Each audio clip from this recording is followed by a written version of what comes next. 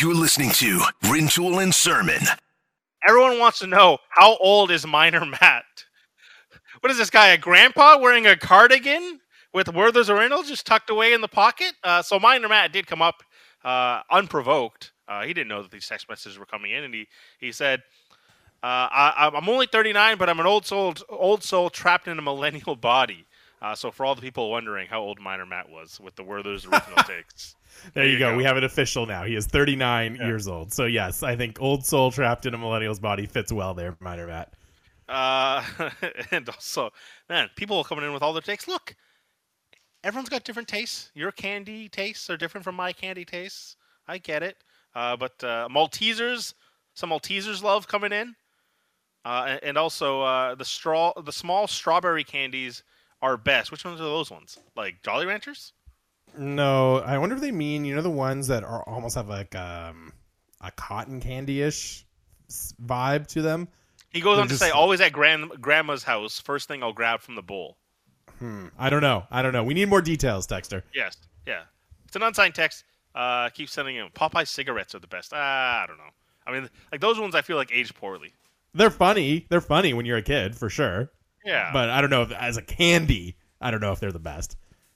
Yeah, the Kinder love is also coming in. Kinder Bueno, top 5 chocolate bar. See, okay, the whole appeal of Kinder is the egg. Like, do I need variations of Kinder to be like, this is why this product is good? See, I agree, though. I think there are some good Kinder products out there.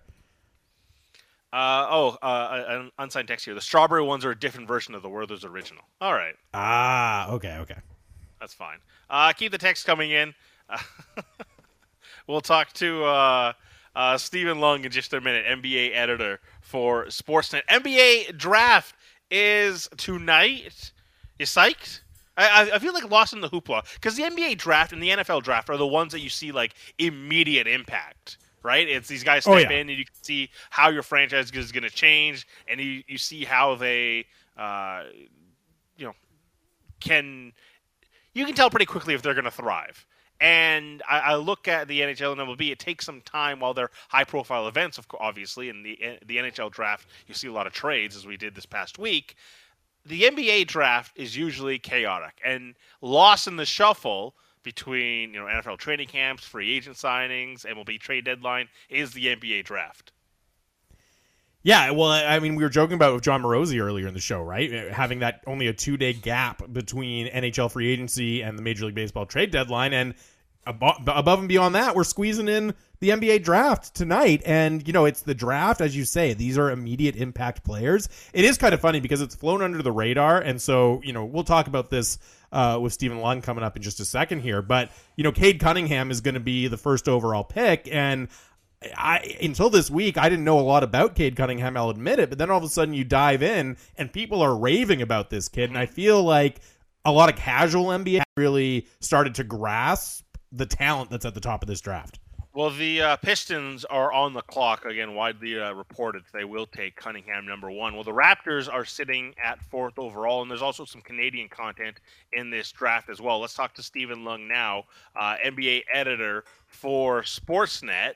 Stephen, thanks a lot for giving us some time today. So starting at the top, just as we were talking about with Cade Cunningham, how good can he be? So Cade Cunningham is so picture he's like a big point guard, right? Like he's kind of 6'8", close to 6'9".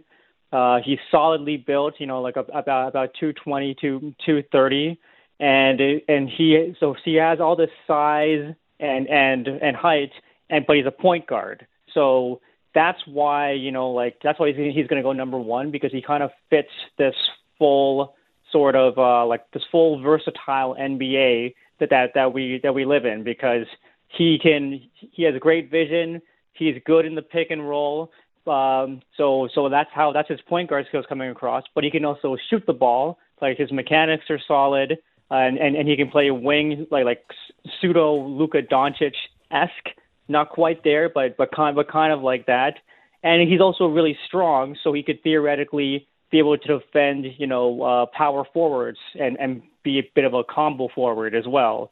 So it's this combination of versatility, skill, strength, length and a little bit of athleticism there as well, and that's why he's going to go number one. You know, not every first overall draft pick in the NBA is created equal, Stephen. How would you compare Cade Cunningham as a prospect in the type of impact he can have in the NBA to some of the other recent first overall picks we've seen? So, in terms of a number one overall pick, he's probably right up there with some of the best that we've seen kind of like over the years. Now, like, is he an entirely transformational, generational kind of guy like a LeBron James? That is yet to be seen, but he certainly looks to have the skill set and at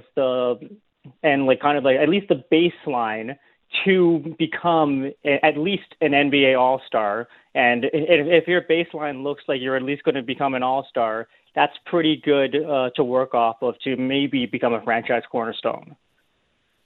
So, with that, big guard thing that you were kind of talking about, we see Doncic, I think of Ben Simmons too, and Lonzo Ball to some degree, guys who are just like 6'6" and above playing the point. Is this what we're going to see more teams looking for, to kind of get that, fluid, positionless type basketball that we've been waiting for, and rather than the traditional, hey, if you're 6'4" and below, you're just a point guard? I think that's exactly what we're going to see. And also, like, that's just kind of the way, the grassroots level of the game has gone. Basically, because of the way the NBA has transformed to a much more positionless game,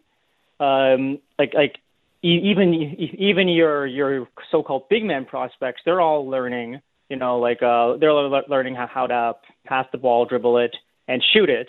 So in that sense, the game has never been more, I guess, like skill focused than ever before. And so that's why essentially we're going to see like kind of everyone being able to kind of make reads in the pick and roll.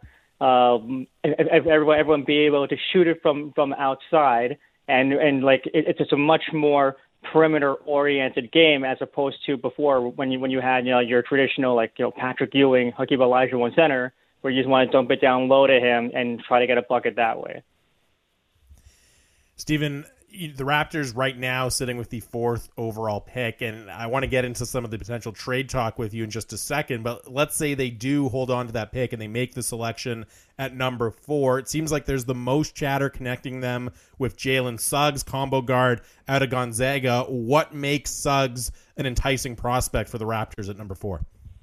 So, me personally, Suggs, he is my favorite prospect in this draft, and that's just because, for lack of a better term, he has the it factor. He obviously hit that very famous shot against UCLA in the national semifinals in the NCAA tournament this past year, and that was just kind of a microcosm of who he is as a player, in the sense that he will always make a winning play. Like if you want someone who it will do what it takes to win, he is the guy because he is very unselfish. He'll kind of make the outlet pass to push ahead. If he needs to take a shot, he will take it. But he'll probably be looking to get his teammates more involved. But essentially, he makes decisions based off of, is this the best decision to allow us to win the game more than kind of other players, and like that is a very similar talking about a Raptors, it's very similar to a guy like Kyle Lowry. He is so think of Jalen Suggs sort of like a Kyle Lowry-esque player who just happens to be taller and more athletic. Well, I was gonna mention that, you talk about his character and the kind of clutch attributes he has and that it factor you're talking about. And, that describes Kyle Lowry. I think you could describe Fred VanVleet like that as well. Is it that more than his athleticism and his playmaking and all of that? Is it those attributes for Jalen Suggs that make him so attractive to the Raptors specifically? Because we've seen how they value those things in other players consistently. I think like you nailed it right there, right? Like the Raptors kind of value kind of more high character kind of players, and Jalen Suggs is that kind of player. But this isn't to take away from his athletic ability. Like his athleticism kind of goes under the radar, and I think that's just mainly because he's kind of more of a power guy. He's still kind of working on his finesse game, his in between game, and that's because he's kind of spent most of his life split between two sports at an elite level, like basketball and football, because he was he's a Mr. Football in the state of Minnesota as well. And so kind of last season was sort of the first season in his life where he dedicated to basketball fully. So like he may just be kind of scratching the surface of what he could do as a basketball player, because he's never really done it full time until this time when he's entering his, like the professional stage of his life. Stephen Lung joining us, NBA editor from Sportsnet. So the Raptors draft fourth, and I really like Jalen Suggs too. But in a scenario, let's say he goes and the Raptors, contemplate making a trade at 4. What makes a lot of sense if they were to make some trade? Because I see some proposals, you see them on Twitter, and NBA Twitter is always sending things out. I see a lot of these come out, and not a lot of them look like they make sense to me. What motivations does Masai have to move number 4? So if he wants to move up, if the Raptors want to move up, I would assume it's because they want to narrow in on Evan Mobley, the really talented big man out of USC. Think of a Chris Bosh kind of big man who is very athletic. He's got tremendous shot blocking instincts and a jumper that should, like operative word there, should, but it should turn into a pretty reliable weapon for him down the line. So he just from a pure talent standpoint, going after a guy like Mobley would fit really well with the Raptors. Now, if they wanted to trade down and possibly acquire like kind of a few more assets, like I would say they would probably be looking to trade down and then go after a guy like a Scotty Barnes from Florida State, who was kind of a Draymond Green sort of player, where he's a combo forward or kind of a combo forward who's like a point forward, where he has great ball vision. He has great passing ability. He's very, very strong and athletic. The only knock on him is he is not a great shooter right now and may never be a great shooter. But because of his great athletic ability and potential, and we've seen the success of Draymond Green, he is a player who might be very attractive for those Raptors teams who have done pretty well with kind of project-like players. You think of a guy like Pascal Siakam, for example, who came in the league without much of a jumper and just a lot of athleticism, and that's very similar to Scotty Barnes here. Stephen, of course, the other trade possibility that the Raptors have been mentioned in connection with is going out and getting Ben Simmons from Philadelphia. And it certainly seems like the Sixers want to make that deal sooner rather than later. I don't know quite what to make of it, because I think Ben Simmons is obviously a very talented player with a lot of upside, but we also have seen it's hard to build a contender around him because of his unique skill set, because of some of the things he struggles with on the basketball court. I'm not sure it would be the cleanest fit in Toronto either. Does their interest in Ben Simmons make sense to you? It does, and it's mainly because the Raptors, I think, have the ancillary pieces to make it work around Ben Simmons. So you mentioned the fact, it's a well-known fact, he cannot shoot the basketball, but it's also a fact that he's a 6'10" point guard who is still only 25 years old. So if the Raptors are actually interested in Simmons, and it would probably maybe be like a sign and trade, or just Kyle Lowry leave. It would probably be a sign and trade with Kyle Lowry with the Philadelphia 76ers. That's not bad, right? Because you can still have Fred VanVleet playing off the ball, where he's much more adept. He's a good shooter.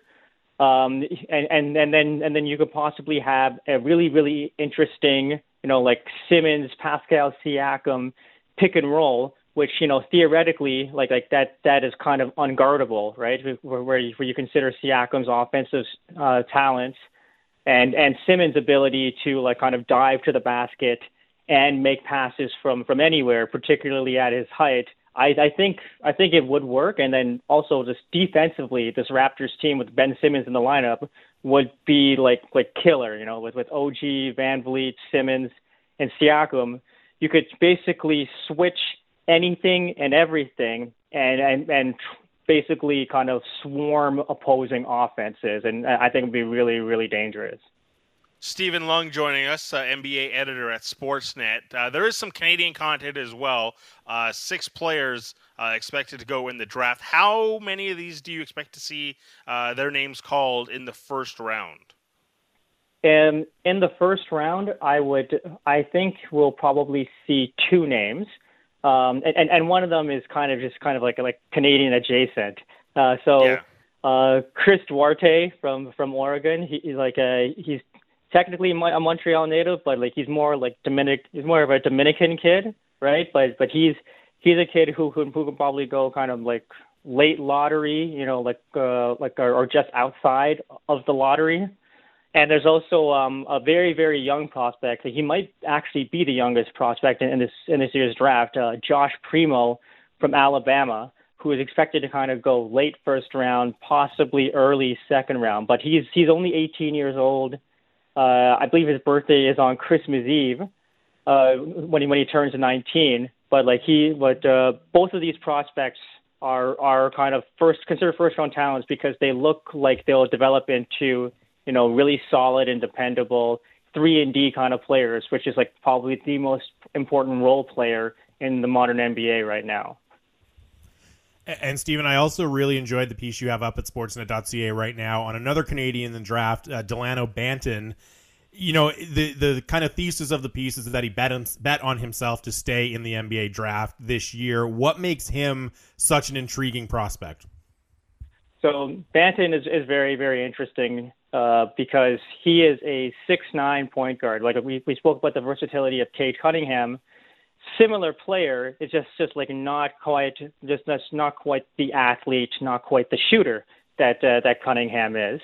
But really, what makes him interesting is the fact that he was a guy who he was kind of an alternate on the G League Combine list, and he kind of flew in kind of the day before. Impressed, had a very, very strong camp, almost made kind of this their regular prospect camp.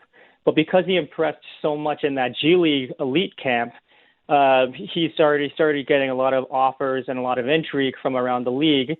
And it sounds like even though he had a decision, he could have returned to Nebraska. It sounds like he got enough interest where he decided to stay in, and if he goes, if he does get drafted, I think whoever takes him they're in for a bit of a project, but they're also in for a player with tremendous upside because he has size, length, he can really pass the ball, he understands pick and roll very well. What he really needs to do though, he needs to kind of bulk up and he needs to work on that jumper. He is Stephen Lung, NBA editor at Sportsnet. Stephen, thanks a lot for giving us some time and prepping us on what's going to be happening tonight in the NBA draft. Take care. Yeah, it's no problem. That's Stephen Lung from Sportsnet, NBA editor. You can follow him on Twitter at Stephen _Lung, L-O-U-N-G. At Lung _S, L-O-U-N-G. Should be fascinating tonight. There was a couple of questions here coming in as well of which sport has the best draft as far as made for TV or most entertainment.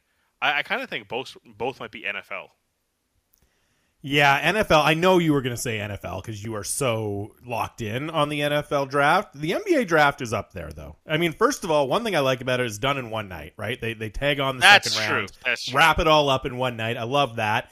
And the volume of the thing that the NFL draft has trades of picks, right? Which is interesting and which is exciting, but just the nature of NFL, player-based trades are so much less common, right? The NBA, you have those big blockbuster deals with stars going in multiple directions, right? So I lean a little bit towards the NBA, but the clear top two are the NFL and the NBA. So for made for TV, I would say NFL is the best, but perhaps most entertaining, you're right, might be the NBA. And even just the, we see it all the time when a pick is made. It's like traded to Atlanta, who's picking in 3 picks still, and it's like, well, he's wearing a Dallas Mavericks hat. Like, what are we doing? Like, what are we doing here? And I love the prospects trading hats all the time. That's always great stuff. Yeah, it's the NBA draft. I always enjoy it. You get to see what's going on in NBA fashion circles. That's always very, very interesting, I find, at the draft. So I'm a big fan of the NBA draft. Bick Nazar and Jamie Dodd will be back with a bit more conversation. I want to follow up on some of the Aaron Rodgers stuff we're talking about. And also, what did the Seattle Kraken do that did not impress Jamie and even myself for what we were talking about a couple of days ago? What exactly is the Seattle Kraken plan? Your reaction on the way as well. 650, 650, 960, 960. Bick Nazar, Jamie Dodd, filling in for Rintoul and Surman. Now back to Rintoul and Surman.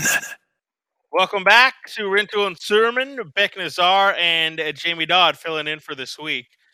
Literally right after we were talking about the NBA draft, I just saw someone retweet a clip of Eric Andre, very popular comedian. Pictures. Congrats, Cade Cunningham. There is a similarity there as well with the hair. That's really good. I can see it. Yeah, with the hair. Yeah. Bick Nazar. By the way, sorry, go ahead. Hold on. By the way, I know when we had Frank Saravelli on, we had a bunch of people texting in telling us to give him a little ribbing for spoiling the Seattle expansion draft, which whatever, that's his job. I have no issue with that. I saw all the texts. I appreciate all the texts. I was going to ask him, but we were running late, and I was like, I got to get the Pedersen question in. Yeah, but if you are an NBA fan, if you were planning on consuming any of the draft content, you're going to want to mute Adrian Wojnarowski right about now, because he is, I don't know, how many hours are we out from this thing? He has already broken the number 1 pick, which is going to be Cade Cunningham to the Detroit Pistons. And then just a few minutes ago, he says, with Cade Cunningham as a solid number 1 to Detroit now, Houston and Cleveland continue to trend toward Jalen Green and Evan Mobley with the 2nd and 3rd picks. So there you go. He is already 3 picks into the draft, and we are hours and hours away from it. So, if you, I guess I just spoiled it for you, so sorry about that. But if you don't want anything else spoiled, you're going to want to stay away from Adrian Wojnarowski's Twitter feed for a while. We did a thing on the show last year for the NBA draft, because Woj does that, right? He'll use specific terminology, right? Yes. Like trending. He says it without saying it. Yes. Yeah. And so we drafted phrases and waited to see when they would pop up. And I'm pretty sure it was Josh Elliott Wolf, our intrepid board op and producer, who managed to win it. It was like by pick 7 or pick 8. But the goal is, draft, pick some names. I think I picked lasering in on. Yes, zeroing in on. I think he enjoys. Momentum is building to pick this guy. Yeah. You can go through so many. So if you're looking for instead of muting Woj, because, sometimes I mute people and I forget to unmute them. And I was like, boy, I haven't seen a tweet from this guy in a long time. And then I realized I muted them. So hold on. If you don't want to mute them and you want to play a game with Woj's tweets tonight, try that. So, okay, obviously there was a lot of discussion about this topic for the expansion draft and how Frank Saravelli just was all over it, getting pretty much every pick. And people say, I don't like it because I want to be surprised. And my response to that is, well, it's still a surprise. It's just a question of when you find out the surprise. And I have a higher stakes real life example that is of this. True. That is true. Okay. I didn't think of that. No. So hold on. So we have a 3-year-old daughter, my wife and I, and we're actually due to have a second in the fall as well. So, and both times, you go to the ultrasound. Well, no, hold on. You go to the ultrasound, and they say, do you want to know the sex of the baby? And both times we said, sure, yeah, absolutely. And it's been a girl. They've told us. So we know we're having a girl in the fall. And we've talked to our friends, and they say, no, we didn't do that. We want it to be a surprise. Well, I was still surprised when the ultrasound technician told me. Sure. It's a surprise whenever it happens. It's the same thing as this. It's still a surprise. Oh, Woj tweeted it. I'm surprised. I didn't have to wait to find out. That's all. Yeah, it's not like you're submitting a Christmas list and you're like, hey, this is how it goes. I know I'm going to get or something like that. It's a little bit different. Yeah. That's a good analogy. I like that. I like this from Marcus and Gibson's. He says, all clues point to Cunningham, signed Detective Woj. Yeah. That's what you should do, man. If you're in group chats that are all following along with some friends on the NBA draft, pick out some phrases. Whoever wins gets like the first round. Next time you all meet up, whatever it is, make a game of the NBA draft. Especially now that we know the first 3 picks. But Masai is the tough nut to crack in the NBA, right? Okay, like he's the Stevie Y of the NBA. You know, it took forever for them to find out who Detroit was going to lose in the expansion draft. Masai is the guy who doesn't leak. So it'll be interesting to see, can Woj get a handle on that number 4 pick before the draft goes live tonight? Well, okay, here's the thing I'm interested in now. Because if they're on the clock, right, and essentially they are, is Masai, for the rest of the NBA, is Masai not like the worst person you want to give control of transactional power 100%, across the league? 100%. Like, this is a great outcome if you're a Raptors fan. It's like giving it to Julien Brisebois, putting Julien Brisebois in this situation, right? Where you just know the other general managers are not up to the task of matching wits with him. That's a little bit what it feels like for Masai Ujiri right now. He is sitting in that sweet position. If he wants to trade that pick, if he wants to keep it, he's loving life right now. And I do think for what Stephen Lung, when he was talking about, makes a lot of sense. Like Suggs, hey, a team first guy willing to make the right play. Think of Lowry, think of Fred VanVleet, that unselfishness of playing along to do whatever is best for the team. I think it makes a lot of sense, but now Masai gets to play this at his tempo. Play this out and wait this out to see if he can make the right transaction if he were to trade off of it. Yeah, it's exactly where he wants to be, man. Bick Nazar and Jamie Dodd here. While we were talking to Steven, a couple other things happened. The New York Jets finally managed to sign their quarterback, Zach Wilson, 2nd overall. They waited until camp started to really lock this one down because, you know, the previous couple of months in draft slotting was really a hindrance to try to solve this. But they finally managed to get a contract down with Zach Wilson. And don't you kind of feel, after all the delay and buildup, that, I mean, I'm not particularly high on him as a prospect, as a fit with the Jets. I don't know about you, but it's kind of funny. There's this, he's holding out, and we finally got him under contract. Let's go. But I still think it's probably going to be a letdown when he gets onto the field. I get the attractiveness to Zach Wilson. He looks like a lot of fun. Kind of that Johnny Manziel style, and like the professional version of Johnny Manziel, not necessarily the train wreck, like the ideal version of it working in the NFL. There is that playground mentality to it. How reliable is that, and how consistent can you be with that? I'm a little concerned, but look, a lot of people seem to love Zach Wilson, that they were willing to put him up that high, 2nd overall, and the New York Jets obviously go ahead and select him. I'm skeptical, and I feel like it's the worst team he could have landed on with, you know, the whole New York hoopla and everything like that.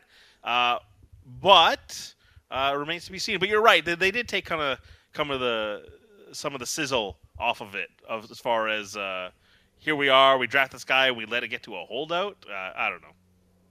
Yeah, you don't see a lot of top pick holdouts in the NFL these days. That was kind of a weird one that flew under the radar. I felt like a little bit, certainly up here where we're so locked in on hockey throughout July this year. I wanted to get this in. We were talking about Aaron Rodgers earlier in the show, and of course he reported to camp yesterday, had the press conference where, you know, he made a lot of news, basically went out there and said, look, I am the Green Bay Packers. I'm the reason people want to come here. And also, I've got a lot of problems with the way veterans in the past have been treated as they're leaving this team. I promised our texter Matt in Calgary, 960, if you want to chime in, that we'd get his take on the air. So he says, you're talking about no one being bigger than the brand. QBs are a different breed. Where would the Packers be without Rodgers?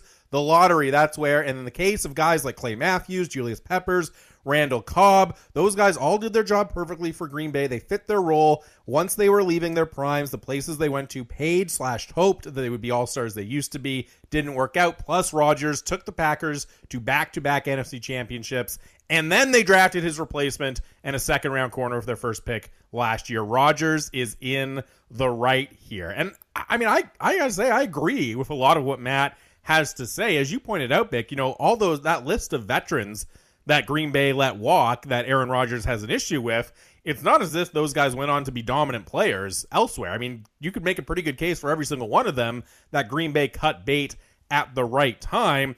I don't think it's an issue of Aaron Rodgers being necessarily wrong about anything he's saying, with the exception of, we should have held on to all of these guys. It's one about, should you say it, right? Is that Marge Simpson clip of he's right, but he shouldn't say it? That's kind of what we're saying about Aaron Rodgers here. Because to Matt's point, yeah, QBs are different. They do have a different level of status in the NFL. But the other thing I would say is, if you're directing fire at Aaron Rodgers for these comments, you also got to point the finger at Green Bay, because Green Bay engineered this scenario by deciding not to trade Aaron Rodgers in the offseason, right? If they didn't want to have this kind of circus and this kind of distraction, they would have found a way to move on from Aaron Rodgers. Yeah, I mean, Green Bay isn't blameless in this at all. And for what Rodgers was talking about, look, we know quarterbacks get certain special treatment. I mean, just look at the way the game is officiated. Quarterbacks get special treatment. You can breathe on their helmet. It's like, whoa, whoa, whoa, whoa, 15 yards. You can't do that. Meanwhile, you can lower your head and completely demolish a guy, and a ref can be like, I think I'm willing to allow that one. We'll let that one slide for now. It happens. Quarterbacks get preferential treatment. We get that. And to his credit, he did say, look, I'm not looking to try to massively influence decisions. I just want to be used as a resource. But it's making that part public. It's making it seem like you think you are bigger than the organization. That's the part that I look at and I say, hey, like, you still need to get 53 people to buy into you. And the thing that he's talking about of playing with his friends, I guess this is my question. Do you want to play with your friends or do you want to win? And Aaron Rodgers has done a lot of winning. And Marquez Valdes-Scantling is a guy that they've tried to bring on. Alan Lazard's a guy they tried to bring in. They've had other players come through their entire system. Hey, some of them don't work out. I get it. That's part of the problem. But you're also trying to usher in this belief that everyone can compete for a roster spot, and you're doing it on a meritocracy like he was talking about. Well, it sounds like he wants to just play with Randall Cobb, and it sounds like he just wants to bring his guys back. How is that a meritocracy? It's not. And again, I completely agree with the criticism of Aaron Rodgers. The idea that, what's been missing from Green Bay over the last number of years is, guys like Randall Cobb and go down the list of veterans that he's complaining about. No, that hasn't been the problem to the extent that there even is a problem in Green Bay. Vic Nazar, Jamie Dodd here with you. We'll get into more conversation on the Canucks on the other side of the break when we're local on Sportsnet 650. But you wanted to touch on the Seattle Kraken because when we were talking about teams that were disappointing or maybe confusing, you brought up to me the Seattle Kraken. So I know I talked about this earlier in the week, and I got a little bit of pushback, but I am still just very underwhelmed by how Seattle has entered the league here. And you just go through the timeline, right? They make their picks in the expansion draft, and you can see the plan, which was they absolutely valued cap flexibility over everything else. But even within that plan, there was plenty of picks that made people say, okay, well, we're going to see a side deal here, right? They didn't just decide to pick that guy. They made that pick, because the other team paid them something to protect other players, right? Well, that didn't materialize. They didn't get a single side deal done to get some extra draft value back, and it seems like that was a missed opportunity. Maybe Ron Francis just set prices way too high this time around. Okay, so they don't get any side deals done. Then you look at it and say, well, they loaded up on defense. They're going to be able to flip some of those defenders because they have so many of them. There's such a need for defensemen around the league. They'll get some value out of the expansion process in that way. Haven't done that yet. And teams around the league, by and large, have filled those major holes on their blue line. And again, you just look at the players that they took.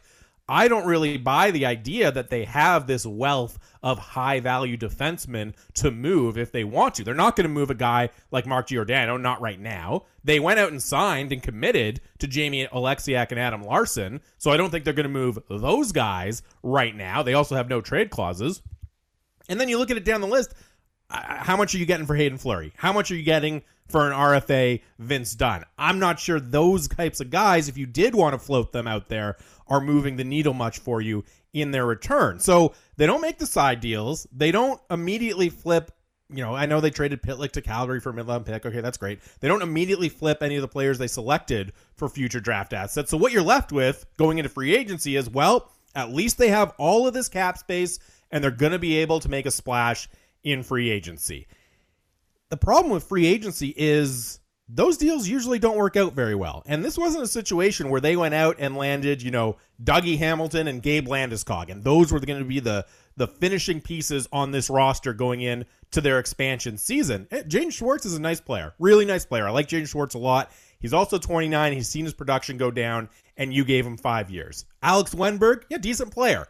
But you're signing him coming off a career year with a sky-high shooting percentage, probably not going to continue. Philip Grubauer, how often do big contracts for goalies work out, especially guys who are 29 who have struggled to stay healthy? You can poke holes in all of those contracts. So if the goal was, hey, we're going to set ourselves up to make a big splash in free agency, we're going to preserve all of this cap space fanatically, we won't take anyone else that could cloud our cap picture because we want to do it all in free agency. Is this really, did you get value out of that plan? Did it work out how you wanted? Did they get enough value out of the entire expansion process? And one of the things that went down specifically with Washington, I think really illustrates how they misplayed things here, right? Okay. From the Washington Capitals, they took the goalie Vita Vanacek, right? And also left unprotected by the Capitals was the defenseman Brendan Dillon. Now, Brendan Dillon had a few years left on his deal. He's older. He's making some money. So you can understand kind of why Seattle didn't want to pick him. They are all about cap space. But then Washington immediately goes and trades Brendan Dillon to Winnipeg for a pair of second-round picks, right? Then Seattle decides we don't want Vanacek anymore, actually, because we got the opportunity to sign Philip Grubauer. Washington will trade him back to you for 1 second-round pick. So just right there, they did not correctly identify the value of the players that were available to them in the expansion draft. A guy they could have taken and immediately traded for 2 second-round picks. They passed on him, instead took a goalie who was worth less than that. And I think that crystallizes it, right? Ron Francis, whether he overvalued cap space or didn't understand how hot the market for certain players would be for veteran defensemen like Brendan Dillon, whatever the case may be, they have missed their unique opportunity as an expansion team to really leverage things and really take advantage of teams around the NHL. Because now, guess what? You're just another team with a bunch of cap space. There's a lot of teams like that, and we talked about it earlier in the show, Bick. It's one thing to have cap space. It's actually pretty tricky to convert that cap space into a contending roster. And if the way you're going to do it is by splashing out in free agency, that gets really expensive and really dangerous in a hurry. So look, I'm not saying they have no chance of making the playoffs because they're in a weak division. And they do have talent on this roster. I like a lot of their players. But you just look at the expansion process. Don't focus on the results next year. Have they set themselves up for long-term success?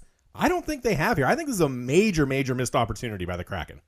So we were talking about this on Monday, and actually before I get to that, a couple of good texts coming in at 650, 650.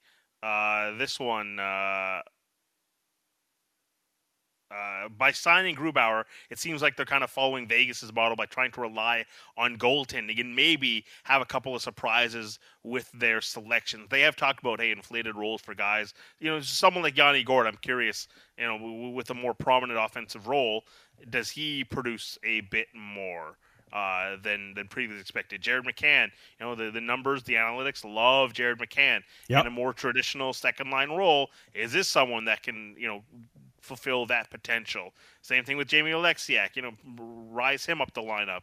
What happens with someone like that? So the texture has a point that maybe they're relying on their own evaluations of players to say these were guys that were underutilized and we can get more out of them in our lineup. But for what you're talking about as far as asset potential, we talked about this on Monday, and I defended the Kraken process to say they do have a lot of cap space still available to them. Obviously, come yesterday, they spent a lot of it But they still have $16 million in cap space. And for what you're mentioning, Jamie, hey, turning cap space into contending are two vastly different things. I will say for the process, as far as acquiring assets to try to continue to build that future, a lot of what's available to them is going to be some dead money, and also, or it's not dead money, but money that comes off the books. They are still very flexible. And we heard from Ron Francis, like one of their goals was to be flexible and have money available. They're $16 million away from the cap right now. Next year slated, according to Cap Friendly, around $32 million. So they'll still have options. But yes, it is that competitive environment of which teams are going to be set up to be financial havens for teams to capitalize on weaponizing your cap space. I am still skeptical. Like Detroit at some point just has to become better. Yep. Buffalo just has to become better. So I do look at some teams, and it's not as if Arizona is like thrilled to spend a lot of money, like real cash dollars right now. Their cap might be somewhere around $70 million. I think their actual expenditure is a bit lower than that. And so, like, what point are you actually competing against some of these teams to take advantage of those financial opportunities? But doesn't that seem kind of unambitious to you? You know, like I'm not saying the expectation it feels should like be they're Vegas, threading the needle. How about that? It feels like they're trying to serve 2 to 3 masters here. But if your plan is we're going to preserve flexibility so next year we can take on a bunch of dead money and start building future assets, that's such a low bar given the opportunity I think they had here. Well, yeah, it's that financial aspect, waiting for the trade market aspect. It's trying to be somewhat relevant and competitive aspect, because I do think that's part of it too. Of, you know, we saw with the Vegas Golden Knights, the team was more competitive than we realized. They drafted an okay team, and obviously inflated roles. Some guys had a lot more success than anticipated. I don't hate the Kraken roster as much as it gets made out. For what you're talking about missed opportunities. Yeah, I'm not saying I've seen people say, "Oh, this roster is going to be a punching bag." I don't think that. They have good players on the team. I think one of the lessons we learned from Vegas was we approached them as, "Oh, it's an expansion roster. They're going to be default. They're going to be terrible," and that was a default assumption rather than actually analyzing and evaluating the team. And I think that lesson by media, fans alike, has been heeded. And we look at this roster now, and you think, okay, like Giordano and Dunn and Alexiak and Larson and Soucy. Like a lot of teams don't have that type of defense on their blue line, and then you backdoor with Grubauer and Driedge. You can see a way that this team can have success, and there is real talent. This isn't William Karlsson thinking, oh, like what are the chances he's going to rebound? This is Yanni Gourde. Like Yanni Gourde has had offensive success in this league. Jaden Schwartz, for what you mentioned, really, really fun player and a quote-unquote real hockey player. Now, there's injury concerns. I get that. But you can see the pathway to success. It isn't as bleak as it looked with Vegas. And I think competitively, perhaps they get to the draft and the expansion draft, and it was an element of, we can actually craft a better team than we thought. A couple of texts I want to get to quickly here. Brendan in Nanaimo says, Jamie, did Ron Francis know Grubauer would be available? Maybe he selected Vanacek thinking he'd be a goalie for them next season. That's true. He didn't know Grubauer would be available. He did know there would be a lot of other goalies on the trade market available in free agency. And my point is, you expected them to approach the expansion draft with the goal of collecting as much value as possible, right? And that's just a very good example of they didn't get the more valuable player. Brendan Dillon had more value around the league than Vanacek. They took the wrong player if their goal was to maximize value. And then the other text I wanted to respond to is this texter unsigned says, having money around, they'll get to make big signings like Vegas did with Mark Stone and Max Pacioretty. But the thing is, those were trade acquisitions first before they re-signed those guys. And I think the underrated thing about being an expansion team, the underrated difficulty is you have no farm system. You have no prospect pipeline, right? They draft Matt Beniers, number 2 overall, but outside of that,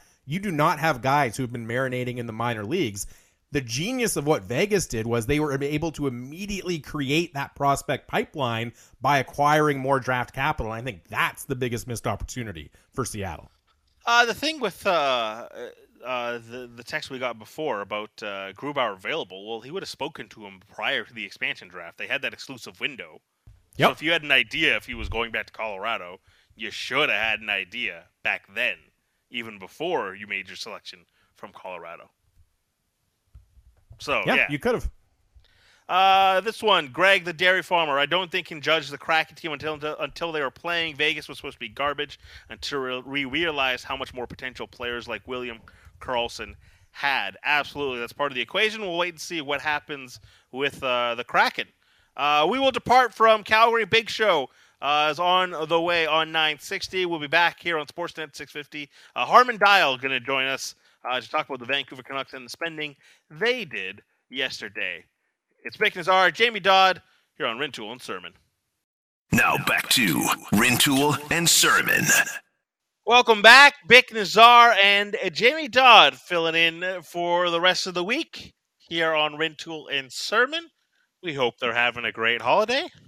You'll hear from them soon.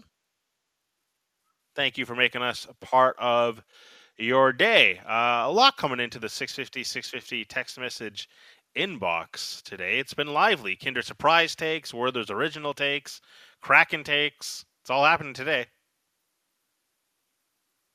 People are especially fired up about, I think, the Werther's original. That really hit a nerve for whatever reason when Minor Matt came out, all in favor of Werther's original. A lot of questions about his age after that one. And somebody came in with like strawberry candy texts. One person said, Google strawberry hard candy that you find at your grandma's house. That was the best suggestion and the best text we got today. And I actually did that, and I was like, oh, right. Oh, okay. Yeah, I know that candy. Yeah.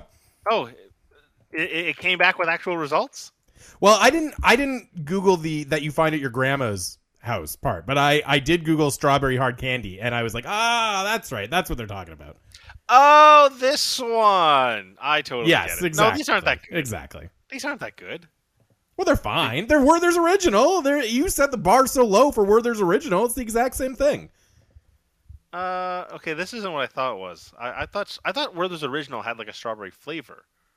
No, Werther's original has like a caramel flavor, doesn't it? No, sorry. Okay, sorry. I was thinking of cream. Oh, savers. I see what you mean. There's a strawberry. Yes. There's a strawberry variation of Werther's. Yes. Sure, but there's also the separate. Sure. Okay. Okay. We're all caught up. Cream savers. Those. Woo. Yeah. We're good. Let's touch and go there for a second. Touch and go. Minor Matt is loving it in the text and message inbox. Keep the thoughts coming in. 650. We'll talk to Harman Dial in just a second. Continue to react. I got to read this one. All these candies we were talking about are always in a bowl at the ICBC Center. I don't know why that's killing me so much, but it's really making me laugh. That is so specific, and I can completely understand what he's talking about. That's just great. A beautifully painted image by Marcus and Gibson's right there. I enjoy that one very much. This unsigned text: have either of you ever tried? You got to wake up pretty early to get names past us. So nice attempt. We're not going to read it. You got to wake up pretty early. We're not here to fall into your traps. But thank you for the attempt. Let's get into it with what the Canucks did yesterday. Joined now with Harman Dial from The Athletic in Vancouver, at Harman Dial 2 on Twitter. Harman, what would you say, how would you describe the Canucks' busy day yesterday? Right-handed defensemen. I mean, they signed 5 of them, right? And really, I think that was quite a pointed emphasis.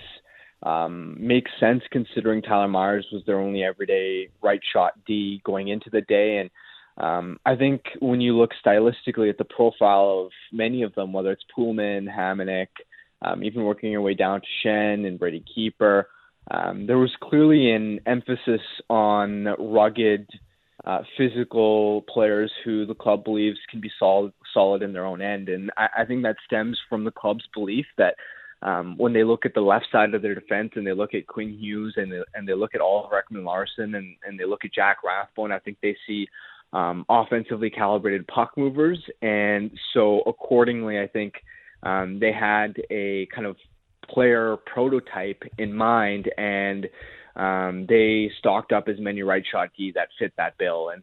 And when it comes to Hamonic, I think considering the lack of abundant options with respect to right shot D, that kind of made sense. especially, again, the stylistic element, and, the way he kind of fit into the team last year. Again, I think he's closer to being a third pair quality defenseman at this stage in his career, but on this kind of shallow right side, he is someone who can step up and play alongside Quinn Hughes. I think where the club ran into a little bit of trouble, and this, again, kind of just, draws back to how hard it is to find right side defensemen. The free agent market was thin. There weren't a lot of options through trade. You have the Tucker Pullman contract, which I honestly wasn't particularly fond of. Pullman can be helpful in a third pair role, but you talk to anyone who watched him in Winnipeg, and this is a player who, when he stepped up into kind of a tougher minutes role in the top four, was definitely a little bit in over his head. And so in that sense, Pullman, he can help out defensively, and he kills penalties, blocks shots. Again, kind of has a similar profile to Hamonic. Definitely some grit and some physical element to his game, but he struggles to move the puck and against top-end speed and skill when he is playing against tougher competition in the top four. He can be exposed, and so the 4 years of term and $2.5 million annually was definitely a little bit rich for my blood, but again, it's just that's the nature of the beast. Where right-handed defensemen are some of the toughest commodities to source out externally. You kind of have to draft and develop them yourself, and so when I kind of shape out how the Canucks went about their free agency business, I think they kind of had to check off some of those boxes. Didn't happen really in an ideal way, but I think given the rest of their offseason, at least they were able to accomplish a lot of their other positional needs. And obviously the right side is now a little bit of a weakness, but they've at least brought in some short-term options. So I guess the big question, Harman, when you look at their defense specifically, is how much better, if at all, is this defensive group compared to last year's team? Well, I think a lot of it's going to hinge on internal improvement, and it actually goes back to a name that most people won't bring up in this discussion, and that's Quinn Hughes, because last year's version of Hughes was a far cry from what he delivered as a rookie, and so even that difference could be mammoth if the Canucks can get the rookie version of Quinn Hughes that was not only elite offensively and on the power play, but could really hold his own in terms of two-way performance as well. And so, that would be, I think that's a crucial X factor, seeing what version of Quinn Hughes the Canucks get. When you look at OEL versus Edler, I think you can definitely make the case that Ekman Larsson coming to Vancouver with a fresh start should be an upgrade on Edler. But then even with kind of the down year that Schmidt had, I definitely believe that Pullman is a downgrade on Schmidt. I guess further down the lineup, you have Rathbone coming in, and he should be an upgrade on the bottom pair. So I guess, you can quibble with exactly how much, the back end improved. I think it's more or less pretty similar to last year, and you're going to really have to bet on, I think, Quinn Hughes taking the next step, because if he can be an ace, bona fide number one elite defenseman, the kind of player that he was as a rookie, and he can kind of be one of the top 10 defensemen, even going into last year. Remember, we were kind of talking about him, or at least I was, is maybe he can be a dark horse Norris candidate. So the point is, if he can really be the leader of this blue line, that's what they're going to need him to be, because I think the rest of the pieces are more or less similar in quality to last year's blue line.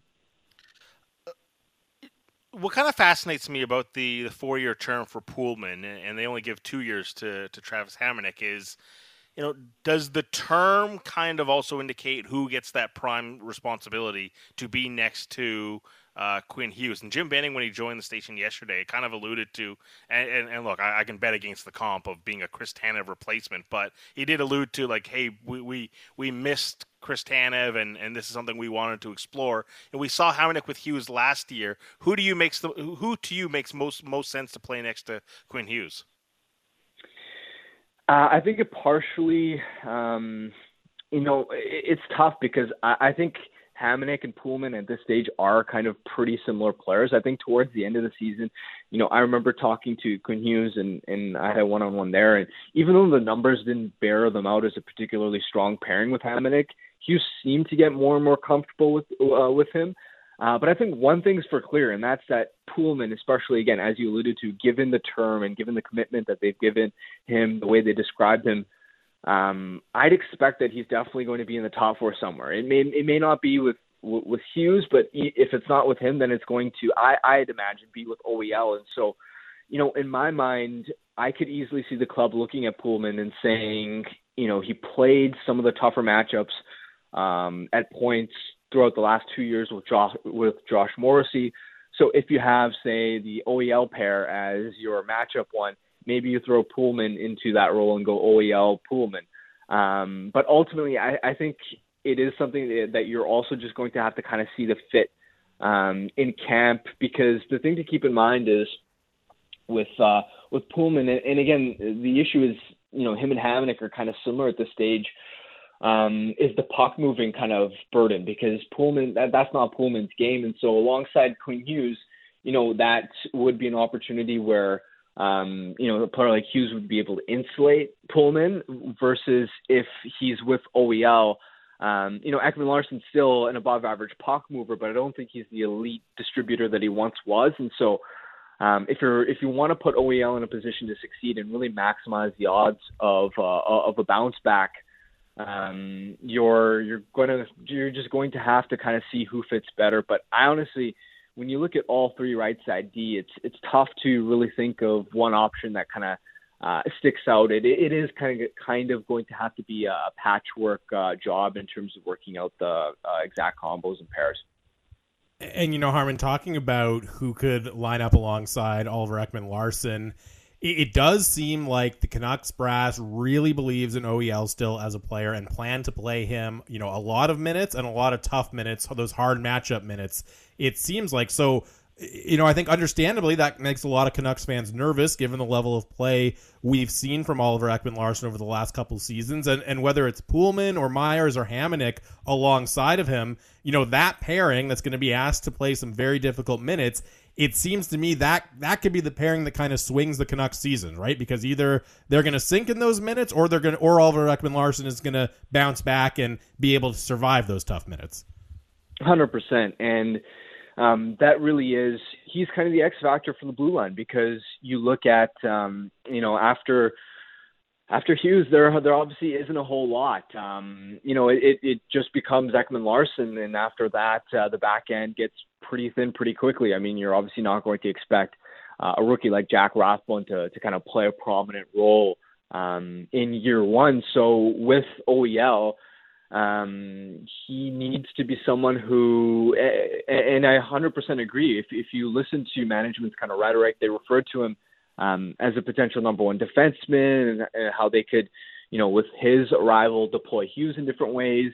I think they're definitely going to lean on him in a way that's similar to how Arizona would in OEL's prime, where he's going to log a ton of minutes, ton of hard minutes, and it's going to be a matter of seeing how much he exactly has, I guess, left in the tank, because if he can, Ekman-Larsson doesn't need to be the top pairing stud that he once was as a premier number one defenseman. That's not a realistic expectation, but if he can at least kind of hold his own and be a genuine top four piece, and really help anchor a second pairing, then that's, I think, the level of performance the Canucks are going to need to have a steady enough blue line to support, I think, what's rounding out to be a strong forward group. Harman Dowell joining us from The Athletic in Vancouver. When it comes to OEL, we've talked so much about, hey, he's got to make his own improvement, conditioning, motivation, all this sort of stuff that is internal to him. External of him, what about the environment change? Like what's set up in Arizona that were detractors maybe outside of like, hey, the money issue and the financial investment just on the ice? What environment changes that are now in Vancouver can be a benefit to him? Is he set up with better partners around him, and just style of play that Vancouver might want to play? Is it better for his game? Yeah, I think it's better. I'm curious to see exactly how much better, because if you look at if you look at the fit there in Arizona, obviously under Rick Tocchet, Ekman-Larsson just wasn't a fit with the head coach and the system. They played ultra defensive, tried to keep things low event. The Coyotes tried to be the New York Islanders West in a sense, and so as a free flowing offensive D, that wasn't really the best fit for Ekman-Larsson. And so I think escaping that environment will be a benefit to him. But, coming to Vancouver system, and this is, something I've noted before, I think the elements of, Vancouver wants to play quickly, and they allow their defensemen to pinch more aggressively, to activate up the rush. I think those elements will allow Ekman-Larsson more freedom in his game. But the kind of concern I have are some of the other elements where if you look at the Canucks system and how they kind of play, to create offense, they run an ultra-aggressive forecheck where they often commit 3 forwards deep on the forecheck. And what tends to happen there is, a lot of times those forwards create those turnovers and they create the cycle offense that powers Vancouver's offensive game. The issue is when they get beat when that forecheck gets beat, it puts a lot of stress on Vancouver's defensemen where if you have 3 forwards committed deep, you're not getting a lot of back pressure. And so that, is challenging for some of the defensemen in Vancouver system, for instance, when defending the rush, because you don't have a lot of support from your forwards. Even as simple as something as breakouts where Vancouver's forwards, because they want to play so fast, will flee the zone early, and so there isn't a lot of puck support when you're trying to transition the puck up the ice. So I think overall, Vancouver system does place quite a bit of burden on the D in both ways on transition, and I think that's definitely, it's something that I've wondered about, because you look at Chris Tanev and he went from Vancouver to Calgary and had a renaissance season. Nate Schmidt came from Vegas to Vancouver, and he had a really tough go at it.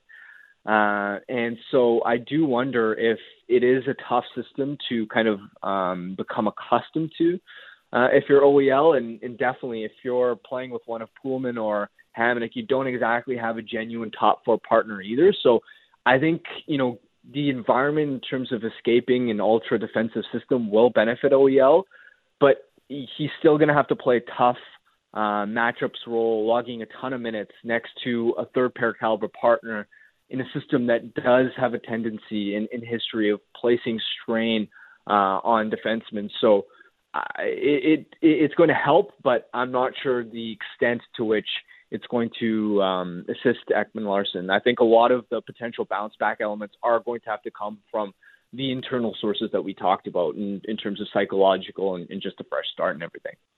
Well, for all the tactical elements you're talking about there, the strain gets placed on defenders. I've maintained, this is the first time. I still feel like, there's a shroud of mystery on the qualifications of Travis Green. Now, I like the personal level of Travis Green, how he connects with his players and getting buy-in from his players to execute his plan. And to me, that's the toughest part of any head coach in any sport, is getting a group of people to buy into your plan. But now we can debate the actual merits of that plan with enough talented people on the team. When you're looking at Travis Green, is he under the most pressure now to get this correct and start trending into a better, more positive style of play, or is his style of play destined to fail? Well, I mean, you look at kind of Travis Green's history, and typically, with the exception of last year, he's been able to squeeze out quite a bit of value out of undermanned rosters. Now, at this point, he's got a top 9 forward group. Obviously the back end, it's the elephant in the room. It's definitely lacking, but at least up front, Green has a ton of options and flexibility with players that can play multiple positions. They have so many top 9 wingers that can play both flanks. They have multiple players in the likes of Miller and Dickinson that can play both center and wing. And so, that Green has a ton of options, and that's what you want as a head coach. He has now enough talent to have a third scoring line. And so the heat is definitely on in terms of now this is a team that at both obviously the management and coaching staff level, the expectation is going to be to make the playoffs. So, if you want to talk about the system specifically, obviously we all know it didn't work last year. It led to really permissive defensive results, but there was also the year before where the 2019-20 team was, we talk about that aggressive forecheck. It allowed them to be the NHL's most improved offensive team. And when it came to playoff time, they were able to at least tighten things up defensively to a certain extent. Relative to the talent level on the roster 2 years ago, the coaching staff squeezed everything they could have. So it's going to be really fascinating to see, but no question that there's a ton of pressure on Green, on Benning, because with how aggressive they were and they've improved a ton, the expectations have to ratchet. Harman, one of the things the Canucks got done yesterday that I think has received basically unanimous praise was just the incredible amount of legitimate depth they added to the organization. A lot of players that will maybe compete for spots at the end of the roster, but certainly will suit up for Abbotsford and be available in case of an injury. And I mean, how important is that added depth? And just in a tangible sense, how much can that actually help the team over the course of 82 games in the standings? Going to be huge because when you look at organizational depth, this is an issue that the Canucks have historically kind of run into where when you hit game 40, 50, 60, you're inevitably going to run into a lot of injuries. And when that happens, you need recall options that can legitimately play. And I think that was an area where the Canucks weren't as deep as they kind of needed to be. Last year, when you look at a player like Mark Michaelis, he really shouldn't have had to play NHL games, quite honestly. He just wasn't up to par. Or even someone like Louis Eriksson at his stage of his career, when injuries kind of happen, you didn't want the club to have to shoehorn him into an everyday role. And, he only played a few games, but I think this is now a situation where you look at the likes of, Brad Hunt on the back end and, Brady Keeper, and you just look at how much further back a player like Madison Bowie gets pushed on the depth chart, and understanding that they can run through so many back end injuries now, and they'll still at least have players that have NHL experience. And even up front, I think they really bolstered the center position. We obviously know about the big league signing of Brandon Sutter, and I think that was great value there, but even down the line, someone like Nick Patan, it's really important, I think, for an organization, not just to have extra depth for the NHL roster, but also you want your AHL affiliate to be strong, to be a positive development environment for your young prospects as they kind of come up. And there's no better way to do that than creating a winning kind of environment with talented veterans, and I think that's exactly what the Canucks accomplished. And you look at the volume of the signings they had, that's they got a ton of business done in a very short window of time. So kudos to them for restocking the organizational depth and essentially building out half an AHL roster. He is Harman Dial from The Athletic in Vancouver. I'm not sure if you've been listening to the show today, Harman, but there's been a lot of candy talk, and the people want to know what your favorite candy is, if you got a quick answer. Ooh, probably the sour Skittles. All right, hey, classic. Pairs well with a Slurpee. That's awesome. Very well. Well done. He is Harman Dial from The Athletic in Vancouver, at Harman Dial 2. Follow him on Twitter if you aren't already. Thanks a lot, Harm. Thanks, guys. Sour Skittles and Slurpees, man. That's a classic summer pairing.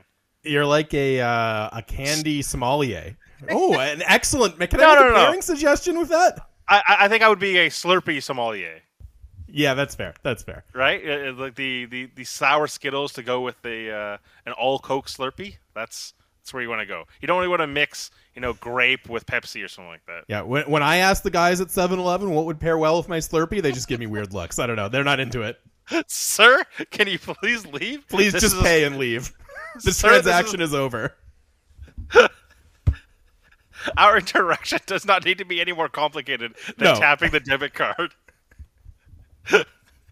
Meanwhile, there's some teenagers behind you, like, dude, you got to get the sour keys with the cherry go cola. for the sour keys, bro.